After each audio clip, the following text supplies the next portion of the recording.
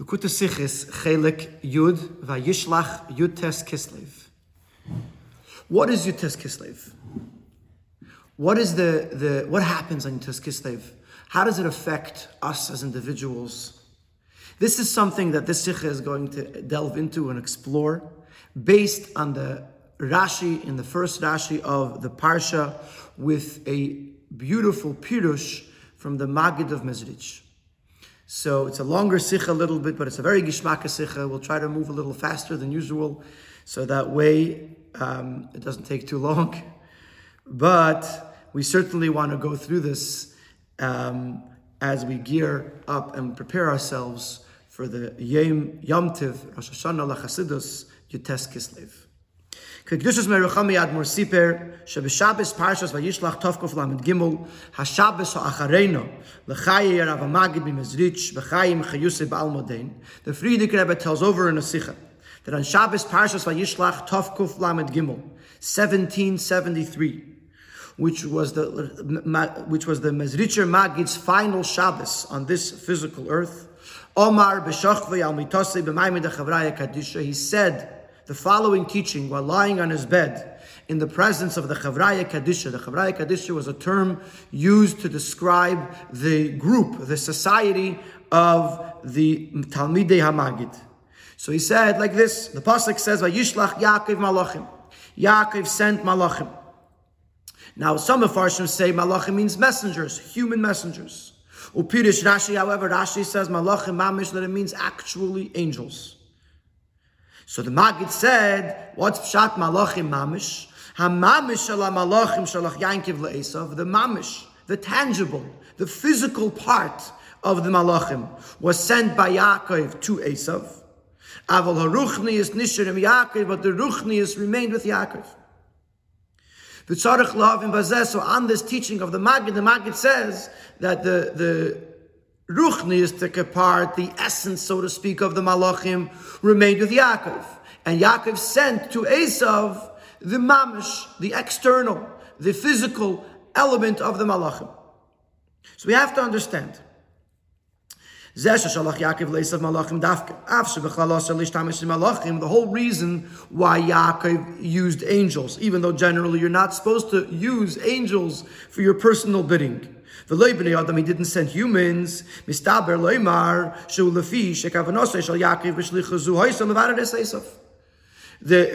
would make sense to say that Yaakov's intention was that the Malachim should be mevarer Esav. They should refine him, uplift him. The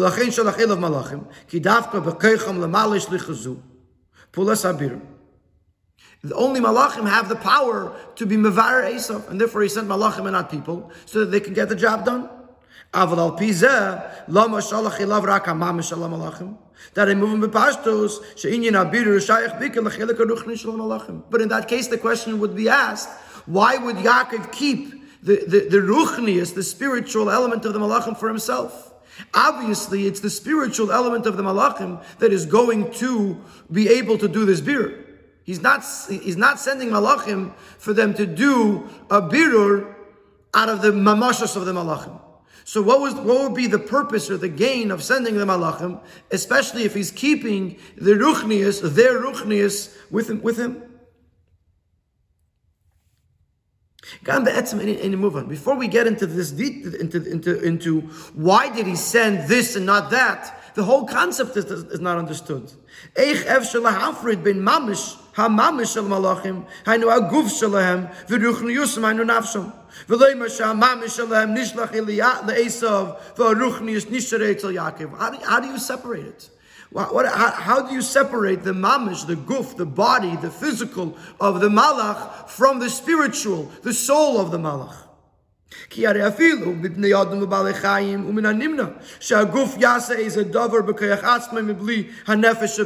Even by a human being or even by an animal, it's impossible for the body to accomplish anything without the soul.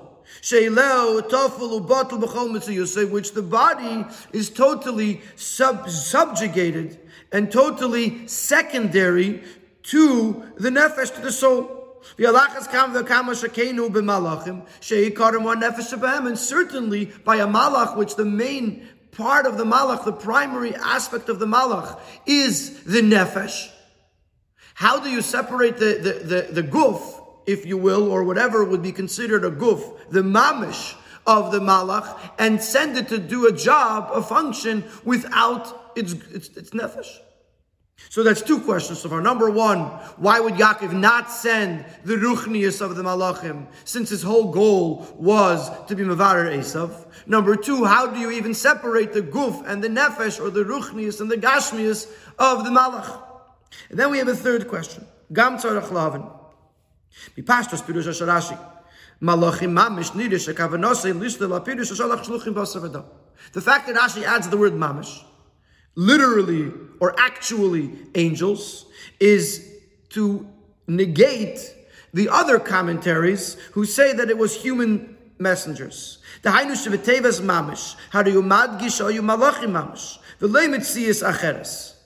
But meaning to say, the word mamish, Rashi is emphasizing the fact that these were angels, really angels, not any other entity. So obviously Rashi means that they were entirely a malach. It was a malach in its full entirety. But according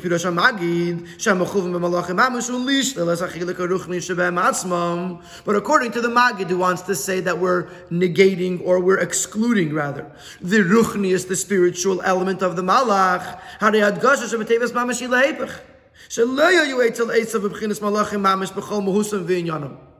the Esav did not get the entirety of the malach, because their main element is their spirituality, and if their spirituality remained behind, then Esav only was sent a part of the malach, and not the malach in its entirety. So seemingly the pirush of the Magid is incongruous with the pirush of Rashi. Rashi is trying to emphasize it was really a malach, it was much more spiritual than a human being. And the Magid is saying it wasn't really a malach, it was just a part of a malach. So that's our third question. That the Magid is coming to seemingly interpret Rashi or explain Rashi, and he ends up being the opposite of what Rashi seems to be trying to tell us.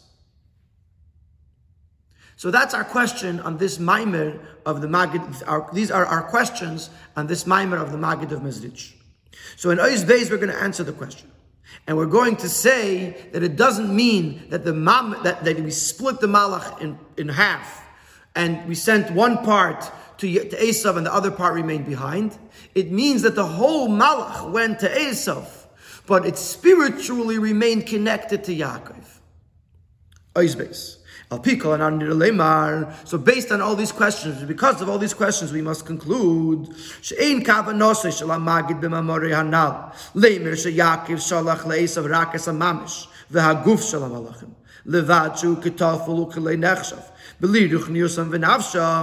the Magid's intent was not to tell us that Yaakov sent only the mamish, only the tangible physical aspect, the body of the malach, which is secondary and of no significance to the malach without the spirituality. So we can't say that he's sending that to Esav. The Magid wants to tell us the sending of the malachim was in such a manner that even coming to Esav, when they were present by Esav, with their guf and their nefesh, with their full entirety, nevertheless, this is a very important nekuda, because this is going to come up later on in the Sikha. They were not disconnected from their bond, from their hiskashrus to Yaakov at any time. In the Ha'ara, he points out that the lashon of the Magid in Yiddish is mit Yaakov. That when he says that the mamish went to Esav and the ruchnius remained, it says mit Yaakov, with Yaakov, not ba Yaakov. I'm not trying to say ba in English. People say by, but I don't know what that means. Ba Yaakov would mean near Yaakov, that they remained in the physical space of Yaakov. Mit Yaakov means with Yaakov, could be even spiritually speaking. What the Maggid is telling us is that Malachim were sent by Yaakov to Esav. They went as a Malach, Guf and Nefesh. Whatever makes up a Malach went. But nevertheless, at any given moment, even while being in the presence of Esav, they remain connected to Yaakov. Ad sheki'ilu bo le'esav rak begufam v'mamish alayim bilvad. It's as if they only came to Esav with their physical element, because their spirituality was connected to Yaakov at all times. Which means that they felt it was nirgish. It was they felt at any moment that this is not their place. Their true place where they belong is by Yaakov. Visham ikaram v'nafsham. That is their primary residence or their primary place, and that's where their soul belongs. And the fact that they find themselves by Esav is only as a secondary function, solely for the purpose of fulfilling the shlichus of Yaakov.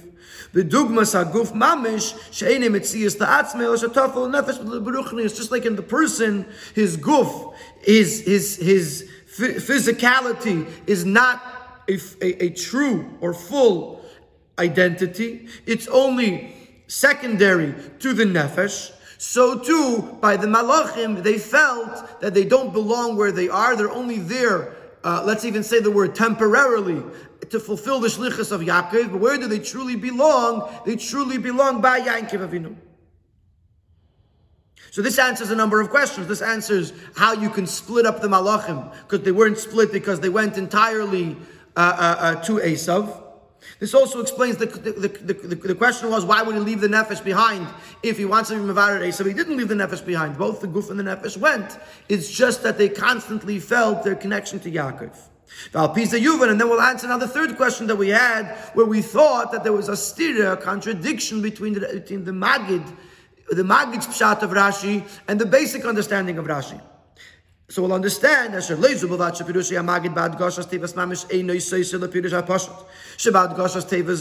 now we'll realize that not only does the Pirush of the Maggid not contradict this simple understanding, the basic understanding of this word mamish in Rashi,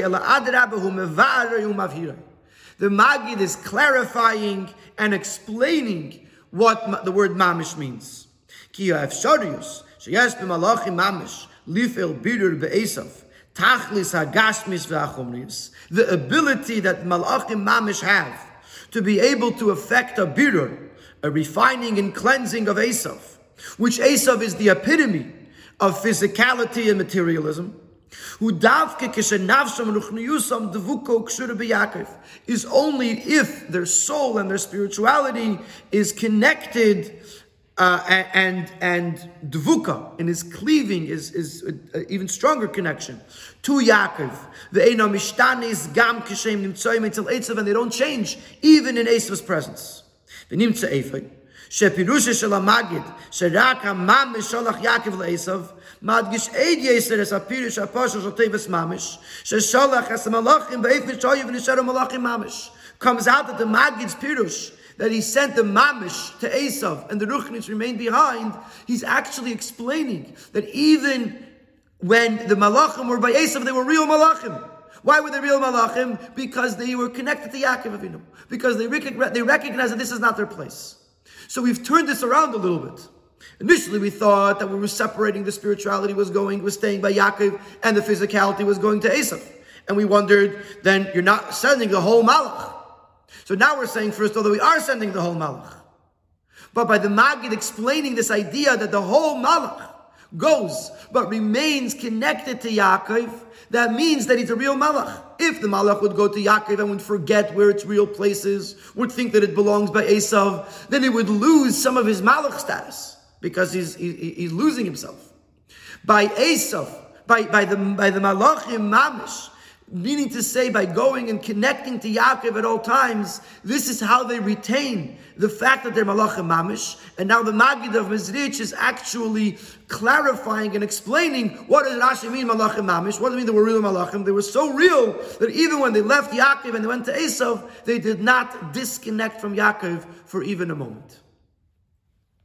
And with this, we answer the question on the Rashi, on the Magid. We now understand what the Magid is saying. We now understand what Rashi is saying.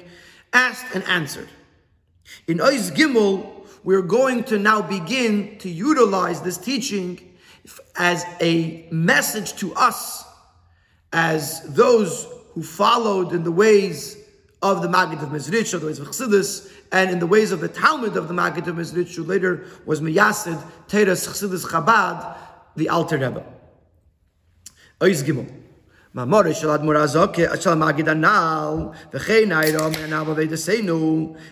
teaching of the Magid and the lesson that we're going to learn from it in our Aveda, Yuvam B'tei Sefes Biur will be understood with even more explanation. If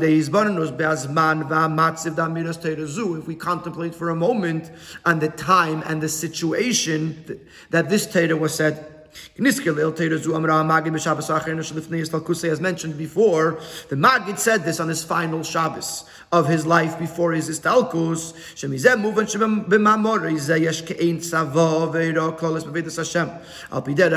We can understand from this that this Maimer has sort of a last will and testament, and a general lesson, a general teaching in how to serve Hashem according to Chassidus, and not just for that time, but for the generations to come. In other words, the Magid was leaving this world and left us a message by teaching this Vayishlach, by Malachim Mamish, teaching this Rashi to us. He was teaching us a message in Avodas Hashem. Umikivan shmi bein talmidav shel Rav Magid, hoyad murazokin at talmid achav of beyeser, and since amongst all the talmidim of the Magid, the Alter Rebbe was his most precious student, as he brings in the order from the Vayishlach of Berditchev, that he said that my mechutin, meaning to say the Alter Rebbe, was very precious in the eyes of our teacher, the Magid of Mezritz, and he would speak extensively in his praise. Back into the Sikha. As we know, the Alter Rebbe, the Magid of Mezritch learned with the Alter Rebbe in a unique way. In greater amounts than he learned with the other Talmidim. As also known the statement of the Barditchev, Rabbi Levi Yitzchak of Barditchev. All of us ate from the same plate. And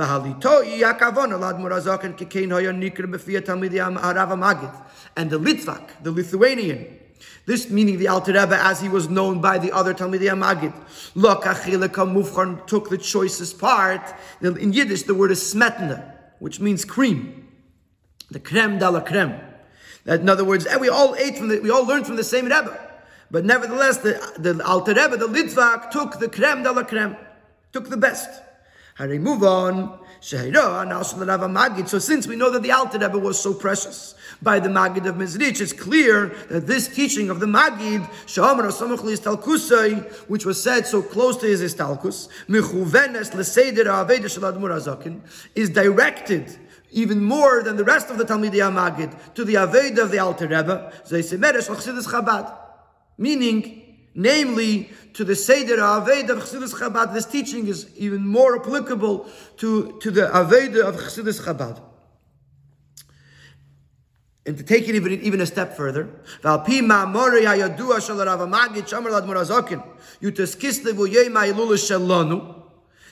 Magid said to the Alter Rebbe, Yud-Tes Kislev is our Yom Hilula. Yom Hilula is a term usually used for a yahrzeit, but literally it means the day of celebration or day of a wedding. Hilula is a celebration. So the Magid said to the Alter Rebbe, Yud-Tes Kislev is our celebration day.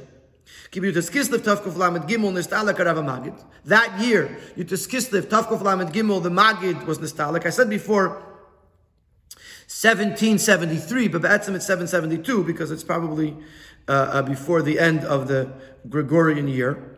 Ubeisa yom, on that very same day, Yud-Tes Kislev, Bishnas Tavkuf Nun Tes, Yotza Admor Hazaken Lechedus Mimasari Bavur Zeh Shagil Teres Achsidus. And some years later, the Alter Rebbe goes out of jail, of imprisonment on that same day, which he was imprisoned for the spreading and teach of the Teres Achsidus. Mistaber Leimar. So since the Alter Rebbe the Maggid said that Yud-Tes Kislev is our Yom HaHilula, it makes sense to say Shatera Nala Yes VaAmra Maggid Lifnei Yom HaHilula Shaloi. Yesh lo shayches miyuchedes le'im ha'ilula shel Admor Hazaken and le'im ge'ulas Admor Hazaken. That this teaching is specifically connected to the Alter Rebbe's Hilula, meaning the Alter Rebbe's day of Ge'ula. In other words, not only are we saying that the Maggid's teaching was a tzavah to the world, not only are we saying that it's connected specifically to the Alter Rebbe and to Chassidus Chabad because of the close connection that the Alter Rebbe had with the Maggid, but it's also connected specifically to Yud-Tes Kislev because it was said right before Yud-Tes Kislev, and the Maggid connected the two Yud-Tes Kislevs together.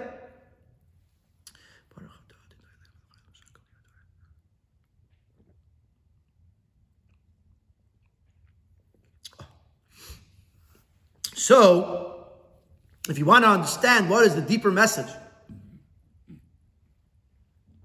in this vort, in this maimer of the Maggid of Mezrich, we're going to have to delve a little bit into what is Yud-Tes Kislev.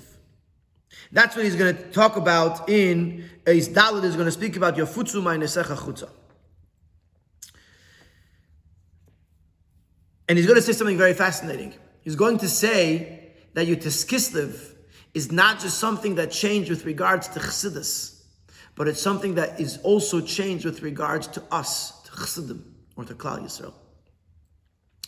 Eis Dalet. Yom Geula Zeh Yud-Tes Kislev HaChidush Sheba Yafutzu Ma'nesecha Chutza. The Chidush of Yud-Tes Kislev is the idea of Yafutzu Ma'nesecha Chutza. Yafutzu Ma'nesecha Chutza is what the Baal Shem Tov, what Mashiach told the Baal Shem Tov.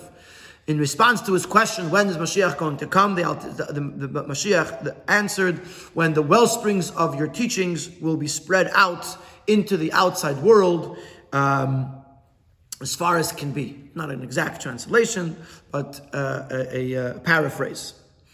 And then, of course, we know that by Yud-Tes Kislev, the spreading of Chassidus was expanded into a whole new level. So the inyan of Yud-Tes Kislev is that there was a whole new level of Yafutzu Ma'nesecha Chutza. In Teira Shalom, which he references in the Orah, it says that the main idea of Yafutzu Ma'nesecha Chutza began after Peterburg. Because the whole inyan of Chassidus is that anybody, even a simpleton, should be able to understand an inyan eliki, a godly concept. And this is the whole idea of Yafutzu Ma'nesecha Chutza, and this became possible much more after Yud-Tes Kislev. Okay. And even though it's very simply understood what it means. It means the spreading of the well springs of Chassidus. Nevertheless, to take it a step further, since Yidden are connected to Torah, not only are they connected like two separate things that are connected together, but Yisrael V'Daisa Kulachad, Yidden and Torah are one thing. How they move on Shekasher Nasa Chidush B'Pchinas HaTorah. When there's a Chidush, when there's something new introduced on the level of Torah, Nasa Chidush Dugmasei Be'Eisa Shah Gam B'Pchinas Yisrael. Then at the same time, there's also a Chiddush, something new introduced with regards to the level of Yidden. Just to say that again, because it's such a fundamental idea here, that Yud-Tes Kislev, which there was a change in the Torah, in B'chinas HaTorah, because Chassidus was introduced onto a whole new level. It must be because Yidden are synonymous with Torah. It must be that something was introduced, something new became possible for a Yid or for Yidden as well. And therefore this will apply to this novelty, this newness that was introduced to Yud-Tes Kislev, that it's not just something that affects Torah, it is also something that affects the Yid. And he's going to explain that in this next paragraph. When we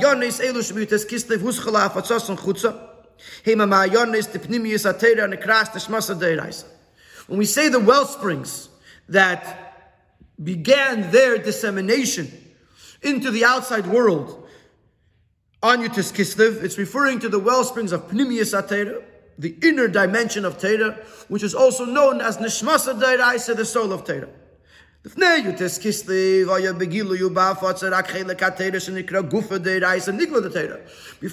Kislev what was mostly revealed was the body of Teira, the Nigla of Teira.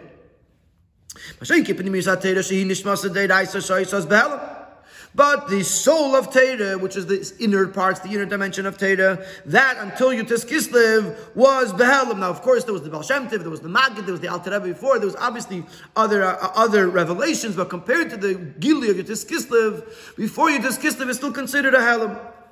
It was concealed. The same thing we could apply, we're using the term Guf and Neshama, the same thing will apply to the person.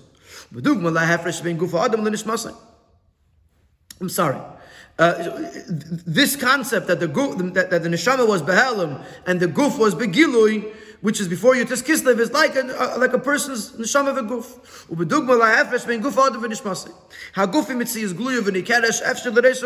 The body is something that's exposed. It's recognizable. You can see it. You can touch it. Not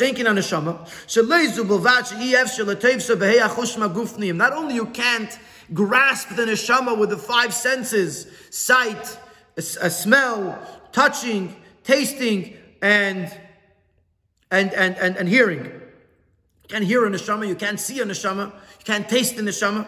So not only that it's not graspable with the five senses, five physical senses,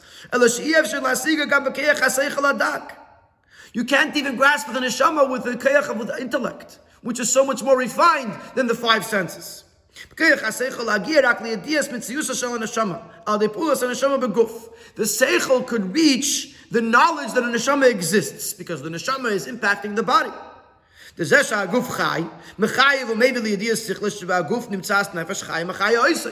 fact that the guf is alive, it forces the intellect to come to the conclusion that there's a soul that is giving it life. But the definition of the soul, what it is beyond comprehension of the human intellect.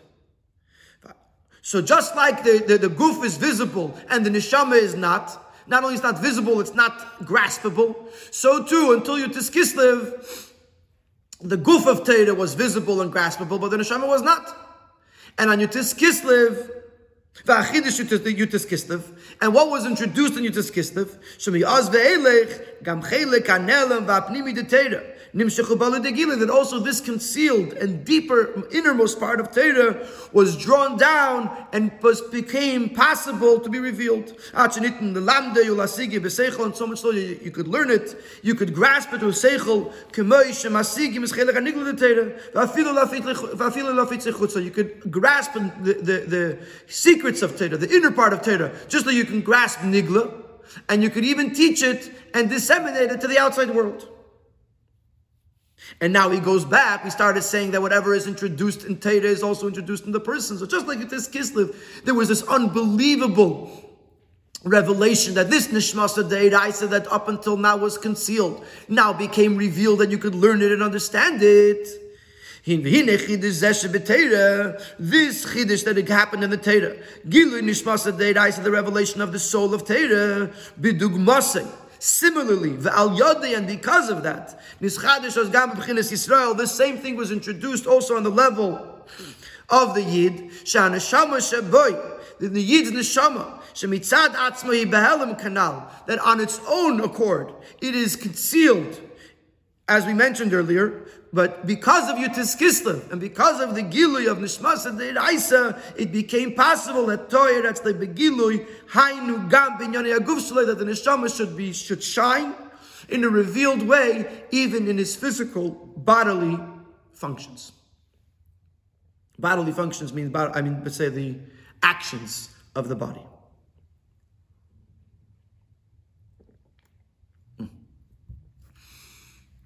This is an incredibly important nekuda, that Yud-Tes Kislev is not just the hisgalus of Teiras HaChassidus on a whole new level, but it is also the day that it becomes possible that the neshama of a Yid should shine begili on a guf in a way that prior to this it wasn't possible.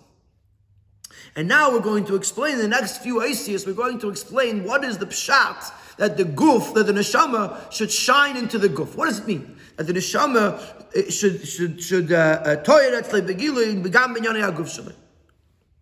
So Eisei, he's going to begin biur hadavar, the explanation. And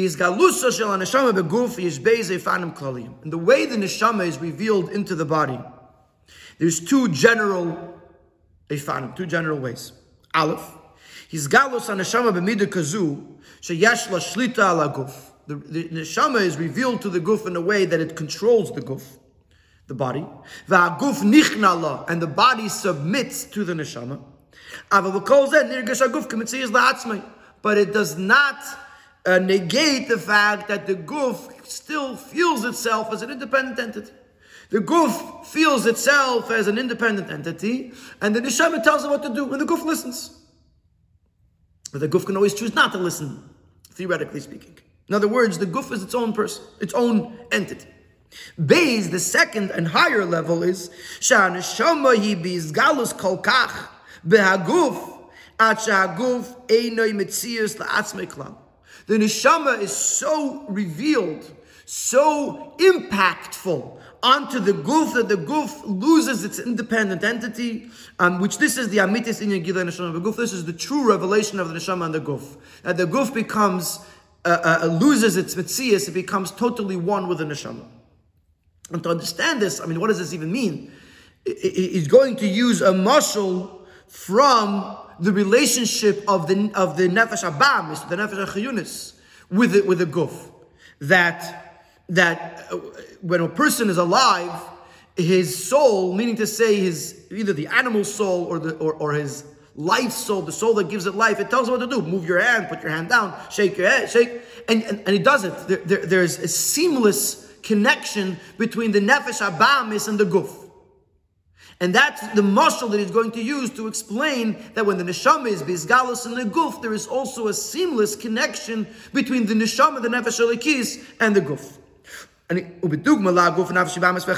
use an example of the guf, of the guf and nefesh abamis.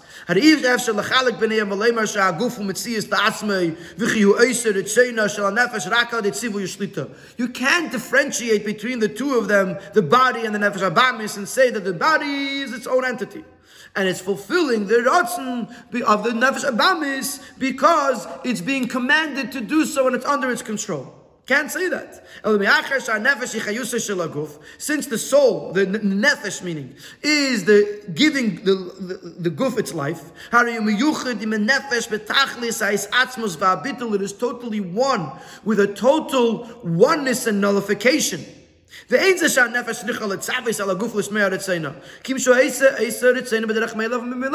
doesn't have to tell the guf, do this, do that. Automatically, because it's giving it life, it is totally bottled to it, and therefore, automatically, the guf does the ratzon of the nefesh.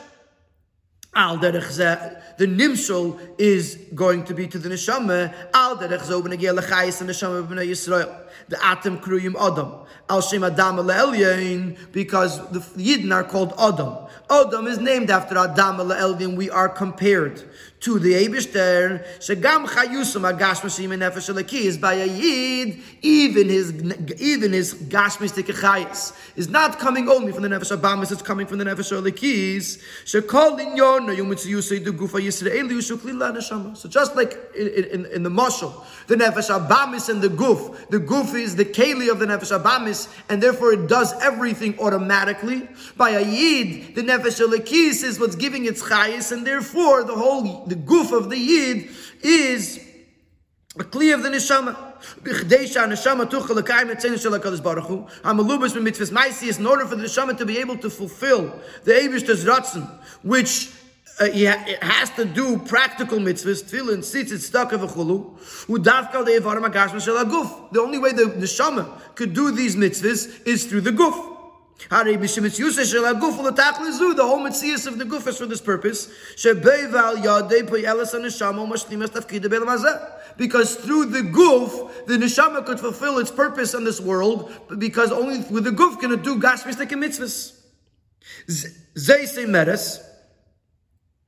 Shekol tachlis mitzius shel ha'isha Yisraeli, the entire purpose and existence of the Yid, eina ela liyes mishkan le'yizbarach, is only for the purpose of being a mishkan for the Eibishter. Remember, Nazal al-Pasuk, V'yosel the Shachanti b'seicham, b'seich edenemer ele b'seicham, b'seich lechav echad mi-Yisrael, like the famous Maimer Chazal, that the Rebbe repeated an infinite amount of times, that v'shachanti b'seicham, and within every single Yid, that every Yid is a mishkan le'yizbarach ve'enu metzias la'atzmai, and he's not his own independent entity.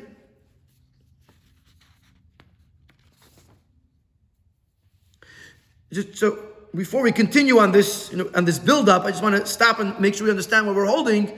So he's saying like this. He's saying is that just like by the guf, the nefesh abamis, they are seamlessly connected, because the chayis of the guf comes from the nefesh abamis. By a yid, his chayis comes to the nefesh elikis, because the whole reason that it exists is only to be able to serve the nefesh elikis' purpose of doing mitzvahs, and therefore the yid's nefesh, the yid's guf, is seamlessly connected with the Nefesh Elikis, not that it has to be commanded and controlled by the Nefesh Elikis or by the Neshama, but Ka'ifan Abeis, that the Neshama is, like the second Oifen in the beginning of Eisei, the Neshama is so revealed in the Guf that the Guf is totally bottled to the Neshama. And he continues to in the middle of this of the second column of 103. And he continues to explain this idea that the whole purpose of the Yid is to be a Mishkan Le'yizbarach, and he's not to be a Metzias to himself, and the whole purpose of the Yid is just like it says in Medrash that Ezo Isha Ksheda Isha that same Baila, that a Isha Ksheda is one who fulfills the ratzon of the Baal, of her husband. The Yid is the Eibishter's Isha Ksheda, and the whole purpose is to do the ratzon of Baal, which is the Eibishter, to fulfill what the Eibishter wants. And not only that the Yid is doing something to fulfill the Eibishter's ratzon, but more than that, Ubeifin Demasha Kana, it's the Isha Kana Baila, that whatever the Isha acquires, the Baal automatically acquires. And not only does she agree to transfer her acquisition to her husband because she wants to do his will, the husband acquires it automatically because the husband and the wife are so seamlessly connected that whatever one owns, whatever the wife owns, the husband automatically owns. It's a very powerful mashal when you're talking about the Yid and the Eibishter, about the Neshama of the Guf, how they're so connected. And even if you're going to say, what about those people that are not on the level of an Ishak Sheda? They're not on that level that whatever the Eibishter wants, they do. At least they'll be in the level of Eved, Hashem's servant. Because being an Avedas Eved is the beginning and the primary and the source of root of all Avodah. As he says in the beginning of Tanya Perek Aleph, that even if you can't come to the Ava, at least you could come to the Yira, to recognize that the whole Inyan is to serve the Hashem as an Eved. And by Eved has the same halacha, that whenever an Eved acquires, automatically the owner, the master, owns it. Not only he doesn't rebel against his master, and not only does he agree to utilize his own assets as the Adain what his master would want, or not even that he agrees to hand over his assets to his master.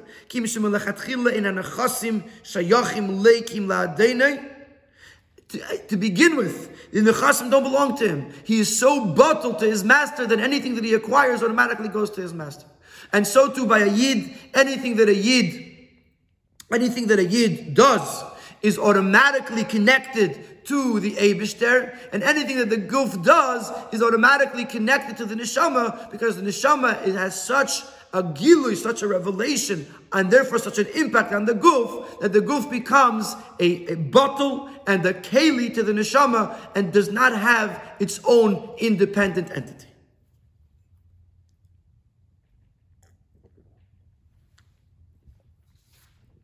So,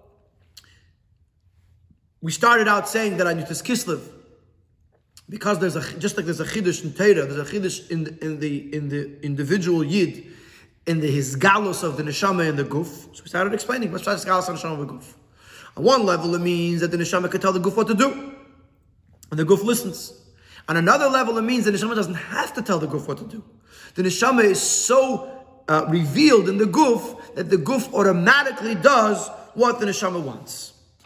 These two levels, we're going to say in Ois Beis, in Ois Vav, are these two levels of the of impact of the neshama and the guf will express themselves into two different levels of avodah, which are very commonly explained in the Rebbe Sichos, b'chol maasecha yiyu l'shem shamayim and b'chol derechecha de'eyu. These two levels, which are explained in many different sichos and will be explained here again, are an expression, respectively, of the two levels of impact that the neshama has on the guf that we just explained in the Eisei. Eisvav. Beis Madreges Anal Beif and Gilui Aneshama, these two levels in the way the neshama reveals itself into the body. Aleph Shaneshama Rak Shilatas Ala Guf. The first one, the neshama, only controls the body, but the body retains its identity. Beisha Guf Einim Etzias La'atzmei Klal. The second definition is that the guf loses its identity and becomes totally bottled to the neshama.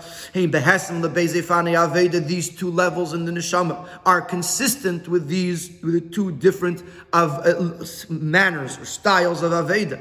Aleph kol masecha yul shem shemayim and beis b'chol derechecha de'yu. It's known the difference between these two efanim. Has been explained in other sichos as well. Let's do the words. All your actions, all your deeds should be for the sake of heaven.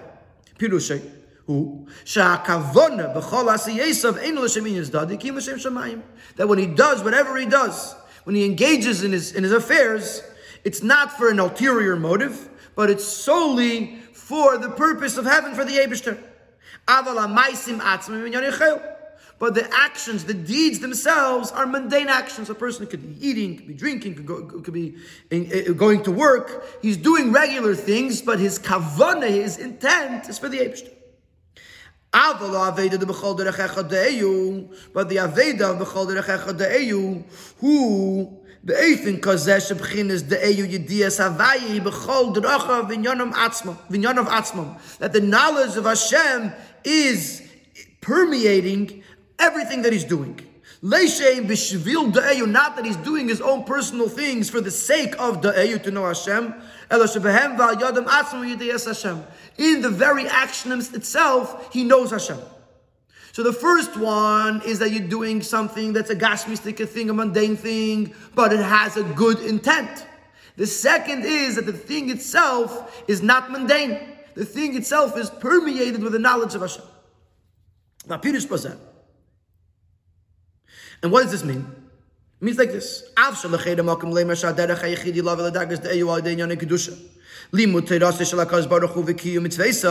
One might suggest to say that the only way to reach the knowledge of Hashem is through being engaged only in holiness, learning the Eibishter's Torah and fulfilling his mitzvahs. One can ask, how is somebody going to reach the Eyu when he's involved in permissible things? Permissible things means say things that are not Kedusha. In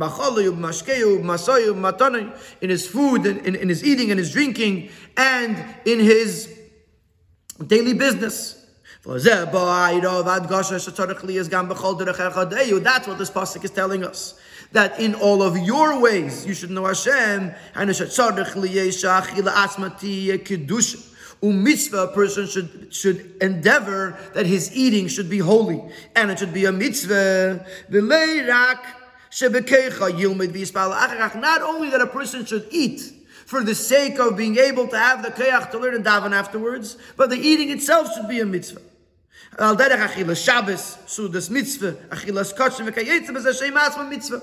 For example, eating on Shabbos, which is a mitzvah to be ma'aneges HaShabbos, to enjoy Shabbos with food, or a sudas mitzvah, a bris, a chasana, a siyum, or eating kachim in the time that the Beis Hamikdash was standing, which these are all the eating physical food, but it's a mitzvah. And he brings in the Ha'ara about Yitzchak. The Yitzchak, he didn't plant actually the Yitzchak Zara Dagon, and Zara Tzedakah. That even though Yitzchak means that the Yitzchak didn't plant a wheat, he planted tzedakah. Now, of course, the pasuk says he planted wheat. It means that it wasn't just that he wanted to have money so that he could have money in order to give meiser. The very planting of the wheat was totally for part of the mitzvah of meiser. So these are two different phenomena of Aveda. One is a chomasech al when a person is engaged in his mundane matters, but he has a proper intent. And then there's a higher level where he's engaged in spiritual things, even though it's doing something physical, in the physical action that he's doing, that it's something holy. Basic finding Aveda Elu and these two Efanim and Aveda. Kol Masecha Yulashim Shemayim B'chol Derecha De'eyu Kshurim Utluyim B'Beis Madrega Shlos Galas and Neshama. They are dependent on the two levels of the Galas and Neshama, which we spoke in the previous days. Kishadar Gasais Galusa Ba'adami Be'efen De Shlita Laguf Aval Laguf Mitzis B'fnei Atzmi. When the level of the Neshama is revelation is to the point that it could control the body, but the body remains its own independent entity. Oz Avedasi B'chinas L'Shem Shemayim. Then he's on the first level of the Shem Shemaim. Meaning to say that mundane matters, body things, are still important to him. But the guf and all of its affairs are subjugated, are submitted to the neshama that is controlling it. Therefore, in actuality, everything that he does is L'Shem Shemayim. Since he has his own interests, but the neshama forces him, so to speak, that he should eat and drink, whatever, it should be L'Shem Shemayim. But if in the second level, if the neshama's revelation is to such a deep level that the guf is totally bottled, it doesn't have its own independent entity, own independence. Then even when he engages in worldly matters, it's on a level of the eyu, and all in a level in the mundane thing itself. You know Hashem, because you don't detect any of the physical entity. It's only about knowing Hashem.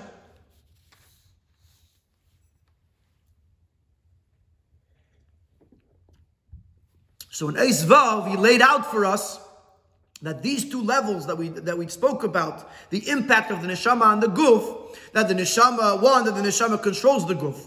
Two, that the guf becomes buckled to the neshama, will be expressed in the aveda of B'chol Masecha Yilashim Shemayim, which occurs when the neshama is controlling the guf. And Chol Derecha De'eyu occurs when the guf is in a state of bittul to the neshama, and because of that, even his regular affairs are imbued with the knowledge of Hashem. In Eis Zayin, he's going to take the second level and he's going to break it down into two more levels. To say that within the idea of B'chol Derecha De'eyu, even there you could see it in two different ways. In other words, you can see the impact of the neshama on two levels. Dargas b'chol derecha de'eyu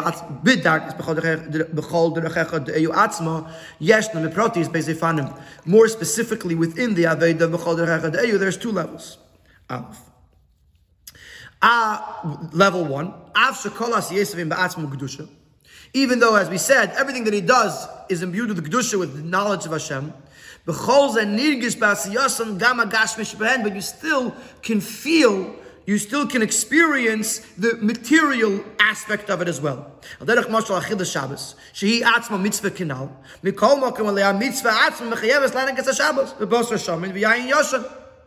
For example, when you eat on Shabbos, the whole mitzvah is that you should enjoy Shabbos with fatty meat and aged wine. You're doing it as a mitzvah. It's a holy act that you're doing. But in order to fulfill this mitzvah, you have to experience the gashmius of it. That's how you enjoy this thing, and that's how you fulfill the mitzvah. So level 1 is your taka, doing it as a mitzvah, as a holy act. But it's a holy act that also allows you to experience the gashmius of whatever you're doing. Base. The second level,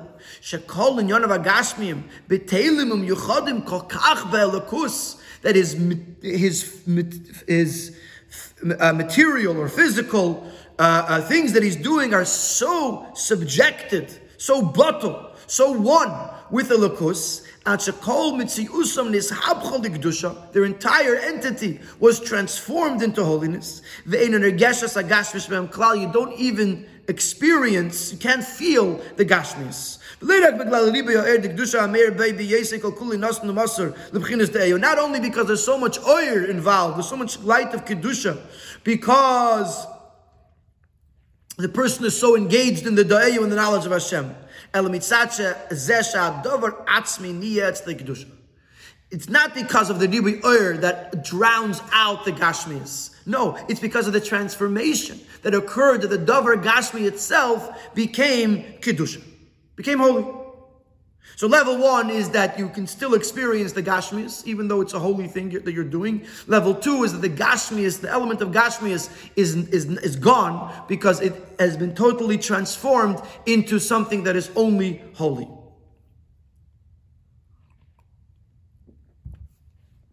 And just like when we introduced the first two levels of the impact of the neshama and the guf, we used the mashal of the nefesh abamis and the guf to understand in the nimshul the nefesh alekis and the guf.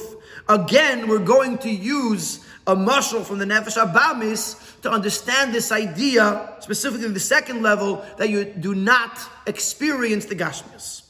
The gam inyan zeh, also this inyan, the second level that we just discussed, move on me'efin bittul haguf l'chayusha shel nefesh abamis, could be understood from the manner of the bittul of the guf to the nefesh abamis. The hine klal yadu'ahu, because it's a very known fact, known rule. Shekeshaguf adam ubari, that when the person's body is healthy, then he doesn't feel his body. The fact that you don't feel anything, he simin shabariyu, is the sign of health. When he starts feeling something,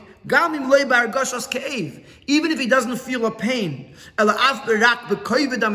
feels some weight, he feels something as a varav. He feels something, some weight, some heaviness in his limbs. The head, or the heart, the hand, or the foot. When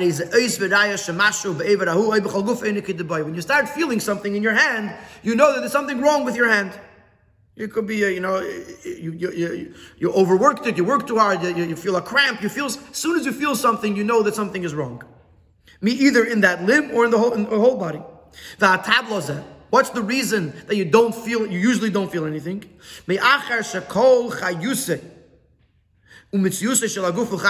Because his entire entity is the life force that's coming from the nefesh. Therefore, he doesn't feel it. When everything is working right, there's a total bittul.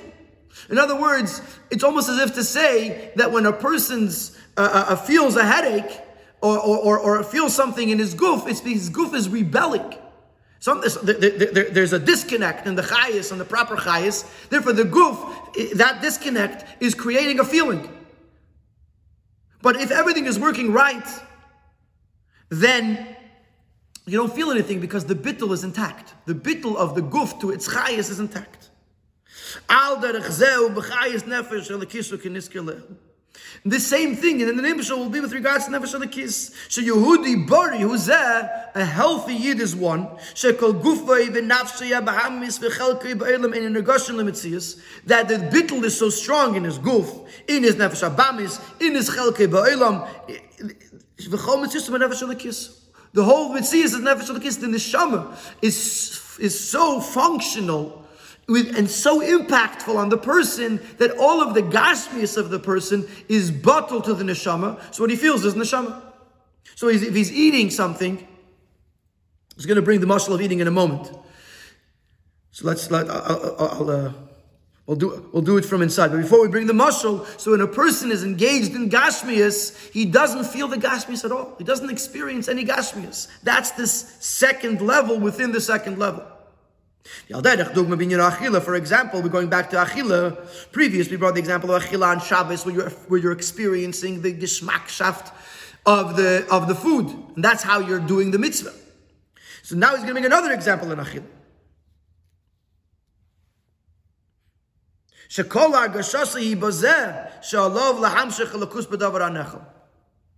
That when he eats it, the food, the whole experience is that his purpose is to draw down a lakus into the food that he is eating. And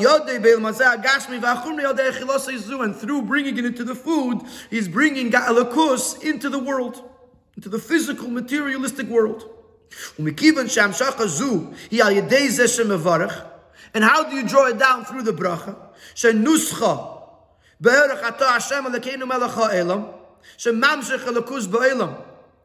He's making a bracha. He's making a bracha on the food. That's why he's eating the food. What does he experience when he eats the food? That the Eibishter is the king of the world. That the Elokus is Balabas on Welt. So, an example, before we brought up eating on Shabbos, you have to experience Gashmias. In order to enjoy the food and be ma'anages on Shabbos, you have to feel Gashmias. The next level is when the person eats solely for the purpose of recognizing and acknowledging and letting the world know that Elokeinu melech haolam. So the Gashmias of the food is irrelevant. You don't feel the Gashmias. You feel the fact that the Eibishter is melech haolam. And the same thing applies to business, even though he's involved in business as businessmen will do, as merchants will do. In other words, he's doing everything regularly. The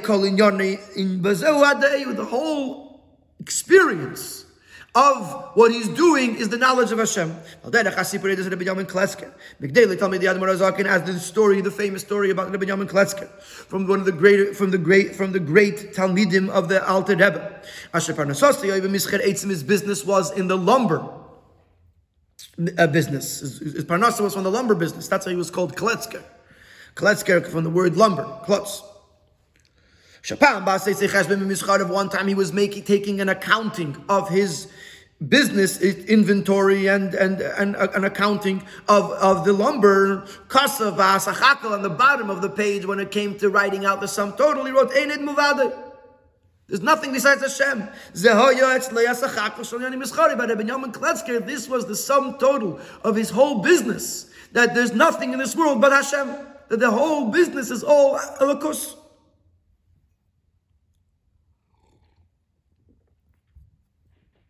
So, just to summarize this last ois over here, so just like not feeling anything is a sign of a healthy body, not feeling anything, beruchnius, meaning to say not to feel the gashmius of what you're doing, is a sign of a healthy neshama v'guf relationship. And the highest level so far that we've discussed, and I think the highest level that is that you don't feel the gashmius of the food or the gashmius of the business or the gashmius of the experience, and what you're doing, even though it's a mundane act, it's a physical act, nevertheless, it is all about the ruchnius and the elokus that is being brought into the world because of it. I want to summarize everything up until here, but before I do that, we're going to learn one more ois, which is a Geschmack story, a very famous story of the Alter Rebbe, where we see the Alter Rebbe living in this oifen. Ois ches.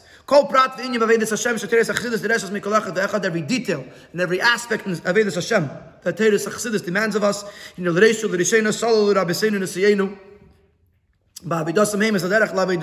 first and foremost, our Rebbe's paved the way for us with their Aveda, that we should be able to do this Aveda as well. Make an opinion, and now so too in this above mentioned inyan of doing physical things and not feeling the physicality. Also the Rabbeim paved the way for us.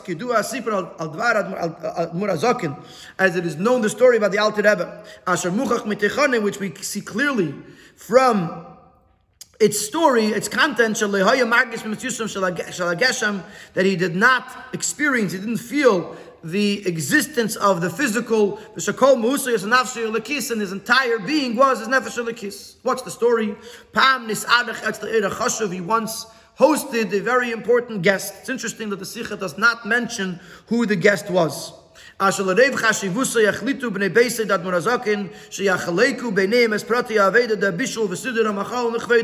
a very special, distinguished guest, the members of the household decided that they would divide amongst themselves the different responsibilities in preparing the food, cooking and preparing the food in his honor. And this is what it was. This is what they did. One detail, one seemingly unimportant detail was forgotten when dividing up the responsibilities. Which member of the household will have the privilege of putting salt in the food? When each of them remembered about the salt, everyone wanted to have the privilege, the schus, to do so. And each one put the salt, the proper measurement of salt into the food without telling the other person about it. When the food was brought to the Alter Rebbe and his distinguished guest, the Alter Rebbe ate it as he usually would. But the guest tasted the food and then moved it aside. When the Alter Rebbe asked him why he's not eating it, he answered very simply, it's too salty. No, Admor Azakin. So the question was, how did Alter Rebbe eat it if it's too salty? So Alter Rebbe said,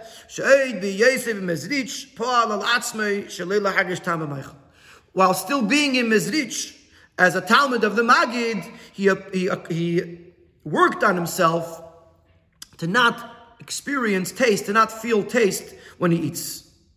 So from this story we see that the Alter Rebbe lived in a way that when he engaged in Gashmias, such as eating, he didn't feel the Gashmias at all. He didn't even feel the taste of the food.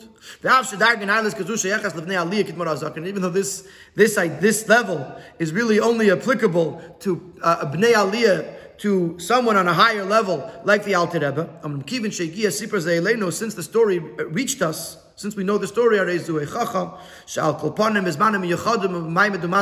this is a proof to us that at least at certain times or in certain situations,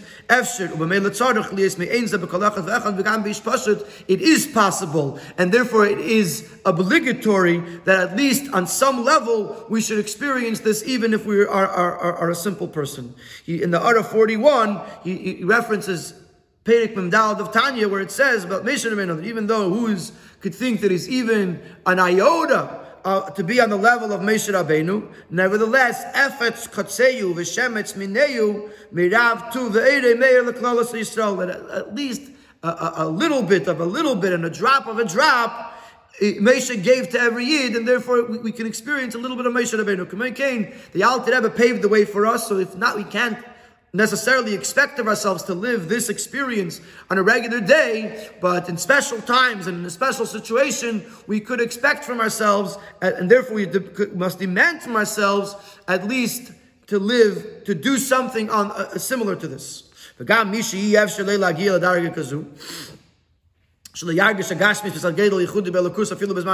even those who feel that they cannot reach this level, that they should not feel the Gashmis because they're so unified or one with a Lakus, even in special times they can do so. A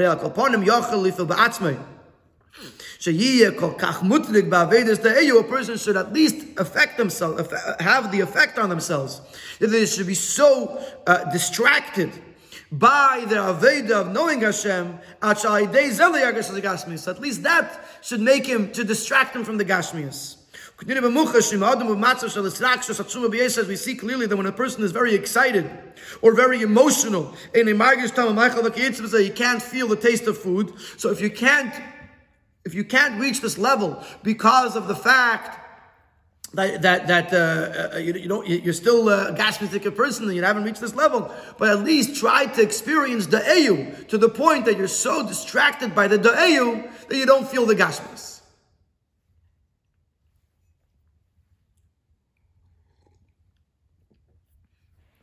So, to summarize where we're holding here, we introduced the fact that on Yud-Tes Kislev, not only was there a chiddush in Teres Achsidus, but there's also a chiddush in the Izgalus of the neshama of a yidden to the guf. And we said that there's two levels of the Izgalus of the neshama. One, that the neshama controls the guf. Two, that the guf is so bottled to the neshama that it loses its identity. And we said that this is expressed in the two Avedis of Kamasechel Hashem Shemayim, where he has his own mundane actions, but at least they are L'Shem Shemayim, and B'chol Derechecha De'eyu, that in everything that he does, there is permeated the knowledge of Hashem. And then we went into a deeper level, that within the knowledge of Hashem, one is that you still feel the Gashmias, and two, that you don't feel the Gashmias at all. And these are the different levels that you can experience the Izgalus of the Neshama in the Guf. And now we're going to go back to what this has to do with Yud-Tes Kislev. Yud-Tes. And this is the Chiddush of Yud-Tes Kislev. In the idea of Yefutzum Nesecha Chutza, not at this point, we're not talking about the Mayonis of Teres Achsidus. We're talking about the Mayonis Ba'anagoseh Shel Elam Katan Zehadam. In the conduct of the person, which every person is a micro world, and therefore, just like in the macro world, there was a chiddush of Yud-Tes Kislev in the Hafatzas HaMayonis of Teres Achsidus to the world, this also is reflected in the individual person. In the term, the words Yafutzu Ma'nesecha Chutza, there's two ideas emphasized. Aleph Shemayonis Asmam Nemshachim B'chinas Chutza. Number one, that not just that the well springs impact the outside world, but the mayonis themselves go out of themselves and into the world. That the fact that they're going out into the world is not just that they're going out right outside themselves and they're staying right outside, but in a level of yafutzu, such a broad and great dissemination that there's nowhere in the world that remains empty of these mayonis. Shami explains in the parentheses, if there's a place that the mayonis haven't yet reached, this means that their dissemination, their outspread is limited. That's not Yafutzu. Yafutzu means that it continues consistently, infinitely to spread out until there's nowhere in the world where it hasn't spread out. So how does this reflect in the person's Aveda? Every Yid has his well. Referring to the neshama, that is the origin of everything, because the neshama comes from the kisei, beneath the kisei hakavod. And even at a higher level, the neshama is ta'irah, it comes from Atzilus.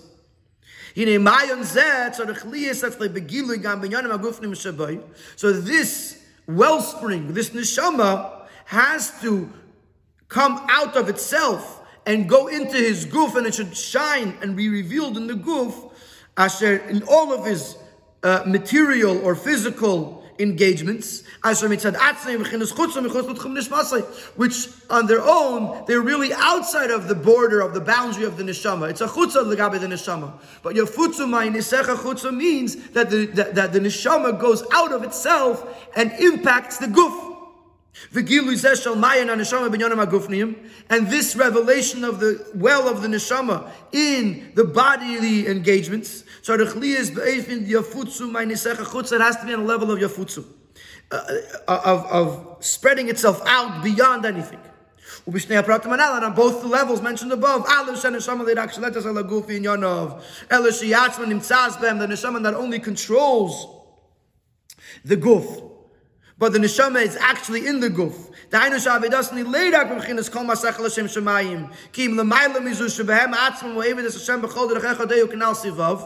not only that the neshama is the avodas b'chol masechel l'shem shemayim, which means that the neshama is controlling the guf, that whatever it does, all of its guf things, it should be for a holy purpose. But more than that, that everything that he's doing is actually serving Hashem. B'chol derechecha de'eyu, that the Hashem's knowledge permeates everything that he does.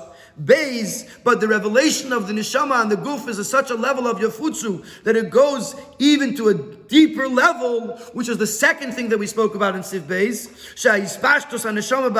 The second thing in Siv Zayin, that the neshama pervades the guf in such a way that it overflows. His pashtos built in mugbeles, an infinite dissemination. Actually, nisher mokim lahargish agufi. There's nowhere left that the guf could feel itself. Because the neshama totally overwhelmed and overtaken the guf entirely. So, by explaining yafutzu ma'nesecha chutza, yafutzu ma'nesecha chutza means by the person, number one, that the mayon goes into the chutza, that the neshama goes into the guf, and number two, yafutzu, that it goes in such a oifen that not only it's beyond the kol masachal Hashem shemayim, but it reaches the kol derech echad de'eyu, but even more so, like he explained in Siv Zayin, the second level of within the second level, that the neshama, that the guf doesn't even feel guf, doesn't feel gashmias. It's like Eined Milvade, or like not tasting the soup, not tasting the salt. The guf has totally overwhelmed the body, so the body is so buckled to the guf, to the neshama, that it doesn't even feel any gashmias. So that's the pshat, yafutzu ma'nesecha chutza, with regards to Avedas Ha'adam, and that's what happens on Yud-Tes Kislev, and therefore happens on Yud-Tes Kislev, that not only was there a chiddush in Teres HaChassidus, but there was also a chiddush in the impact of the neshama and the guf, and the gilui of the neshama and the guf of the yid. If you remember, we started out saying that this was a message that was coming from the Maggid of Mezrich on his final Shabbos on this earth to Chassidim and to the Alter Rebbe specifically, and connected to Yud-Tes Kislev even more specifically. So now we're going to go back to see how this understanding of Yud-Tes Kislev is learned from this Torah of the Maggid. Es Yud. According to all this, we'll understand with even more of an understanding the teaching of the Maggid Hanal, as mentioned at the beginning of the Sikha. The Pirush Malachim Mamish, Sh'amar Lefnei Yud-Tes Kislev, which he said before Yud-Tes Kislev. Yom Histalkus, the day of his Histalkus, his passing. And we'll also understand the connection between this Torah and the Geula of the Alter Rebbe, the release of the Alter Rebbe from imprisonment in Yud-Tes Kislev, which on that day was introduced to the world, the idea on a whole new level of Yafutzu Manesecha Chutza. Here's the explanation. The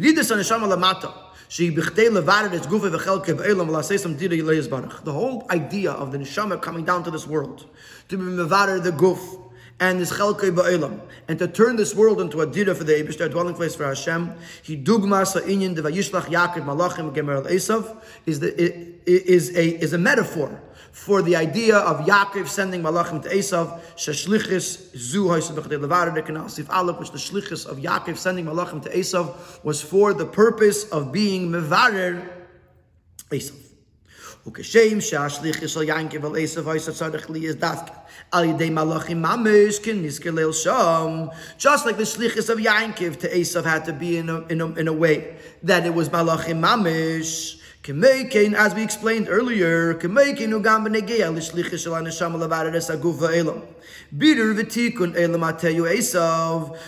when the shlichus of the neshama to come down to be mevarer the guf in the world, which is coming to be mevarer not just elamat tikun, but also elamat tayu. Elamat tayu is the world where there's a lot of light, but not so many kelim to contain that light. And in Chassidus it explains that Yaakov comes from Tikkun and Esav comes from Teyu. So the neshama is coming down to this world to fix Eilam HaTeyu as well. Asher zeu dafke al yedei she'adam me'eder ba'atzmei. Es b'chinas ha'malachim, es ha'ruchni yeshabai. The only way that a person could fulfill this shlichus to be mevarer this world is only if he awakens within himself the malach within him, the angel within him, which means the ruchnius in him. Only if a person feels and experiences his ruchnius, his spirituality, his neshama, only then can he actually fulfill his shlichus to change the world.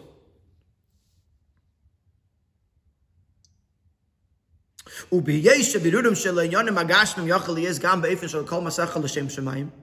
it's possible that the birur, that the elevation or the refinement or the cleansing of the inyanim agashmim could be only as kol masach l'shem shemayim, shaz neshama be'elas beguf rak ba'efesh ashlita ve'elim, that then the neshama is still concealed from the guf and it's only controlling the guf.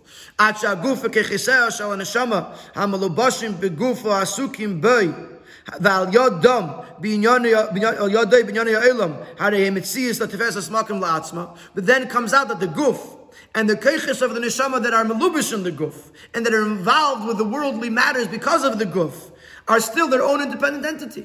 It's possible that it's a level, the first level that we discussed, is that the guf still feels itself as a mitzias, and therefore, as independent from the neshama, and although the neshama controls the guf, but the neshama still is investing efforts into a guf, which is investing efforts into a world. That could be a problem. Therefore, the Maggid has to tell us that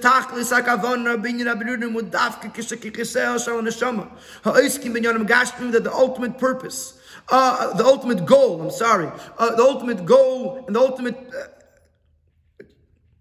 I guess you could say purpose. The ultimate purpose of birurim, the ultimate way to fulfill the birurim, is only if the keiches of the neshama that are involved in the Yonim Gashmim, ha-malachim, b'shlichusum shel el Esav, the malachim that are coming from Yankiv, in their shlichus to Esav, im rak b'chinas mamish. The only way the shlichus really works is if the malach remains as a mamish. Sheim tfeilim u'b'teilim yuchadim b'taklis b'chinas aruchnis v'neshama, that they are secondary, and that they are batul, and because of that they are one with their essence, which is the ruchnis of the neshama. That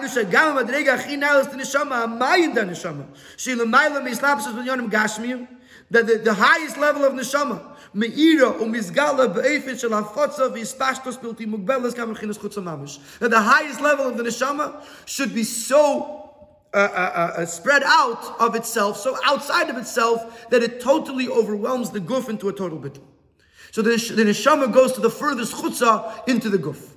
In other words, what the Maggid was basically teaching us is that when the malachim went to Esav, the mamish of the malachim, the reality of the malachim, the spirituality of the malachim remained connected. The mamish of the malachim went to Esav, but the spirituality of the malachim always remained connected to Yaakov.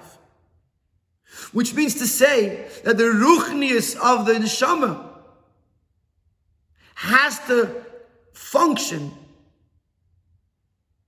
in the guf, bringing it from the highest level of connection all the way down into the guf. The only way to do the shlichus is when the neshama is connected to its highest source and comes down into the guf, and that's the ultimate yafutzma and esachachutza. So now we understand what the Maggid was saying. The Maggid was saying to the Alter Rebbe and to all those of us that are following in the derech of the Alter Rebbe, that the goal of life, of us living on this earth, is to bring Elokus into this world. The only way we can do that properly is b'shas we retain our connection to our source, and we allow that highest level of the neshama to come down in a level of yafutzu, that it totally overwhelms the guf. I don't know if overwhelms the right word, but I'm sure you'll forgive me. That it totally in Yiddish the word is farfleitzen. It totally overflows the guf to the point that the guf doesn't feel any of its physicality, any of its materialism, and it is totally dedicated to the cause. Eis Yud Aleph. Now, till now we were explaining from Yafutzu Manesecha Chutza in the world to Yafutzu Manesecha Chutza in the Neshama Beguf. Now let's go back to the Yafutzu Manesecha into the world. The simple understanding is Lahafitz Mayones Achsidus B'chol Makom U'Makom, to spread out, to disseminate the wellsprings of Chassidus into every place. The Seder was arranged by the Rabbein.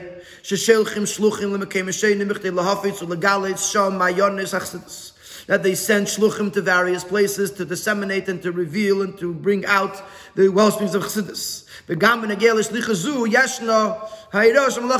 this shlichus also has the same lesson of Malachim Mamish. Keleimar, meaning to say, it's clear that the shliach has to fulfill his shlichus. Not just on a level to fulfill his obligation, with every fiber of his being. Because then, nevertheless, even though he's doing all of his own efforts, all of gamli zoyer me'ed. He has to be very careful that the place, the outside world that he's going to, where he is teaching and spreading these wellsprings, should not cause on him any descent, any negative effect. And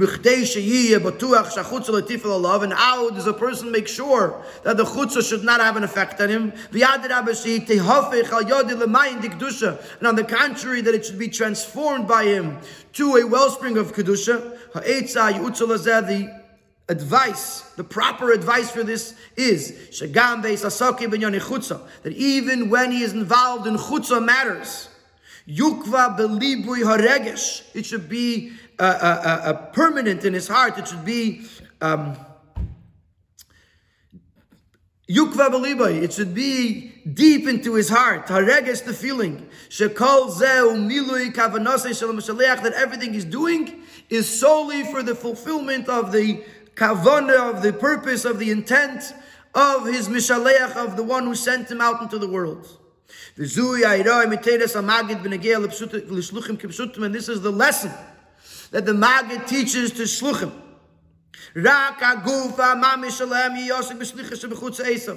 Only their guf, only their physical element should be involved in their shlichus into the chutzah.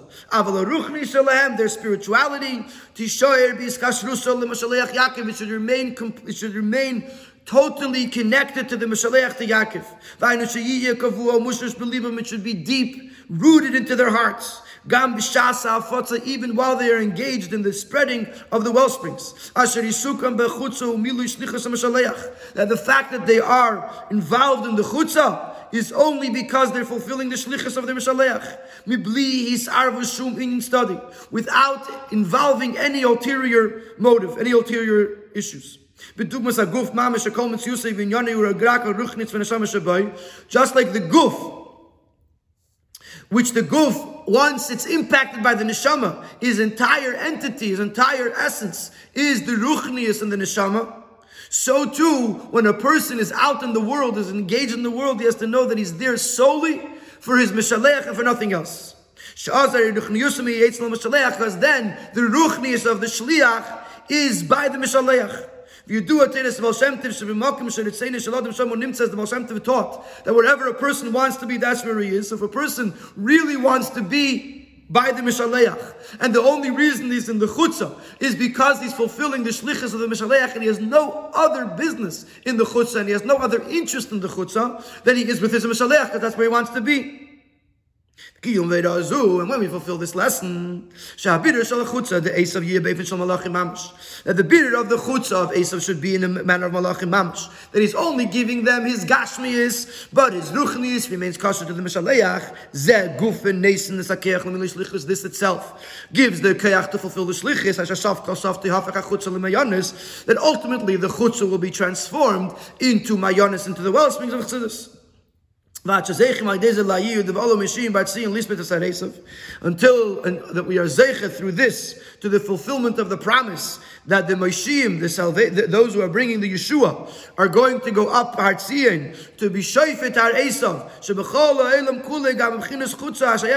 that the whole world, even those who are in the level of Esav and the Chutzah, even by them will be Vayishlach. They will recognize that the Eibishter is the king. That is the ultimate fulfillment of the Shlichus, that the whole world, even Esav, should acknowledge the Melech HaElam, that the Eibishter is the king. And the way to get there is by fulfilling the Shlichus in a way that we are engaged in the Shlichus only, and there's no other reason. And there's no other engagement in the chutzah, because our ratzon and our iskashrus is to the Mishaleach, and therefore and therefore we could bring the whole world to the Eibishter, to the Mishaleach. L'shana teva, b'limud achsidus, to b'darki achsidus, tikaseu v'seichasemu. May we be able to continue learning chassidus and to bringing the chassidus into dark, we learn into darki achsidus, into the fulfillment of our shlichus, of Mimefitz the Mayonis Chutzah, and we should be zeichet to this yiyud of the coming of Mashiach. Numala ha'aretz de'as Hashem kamayim layom achasim. Good yontif.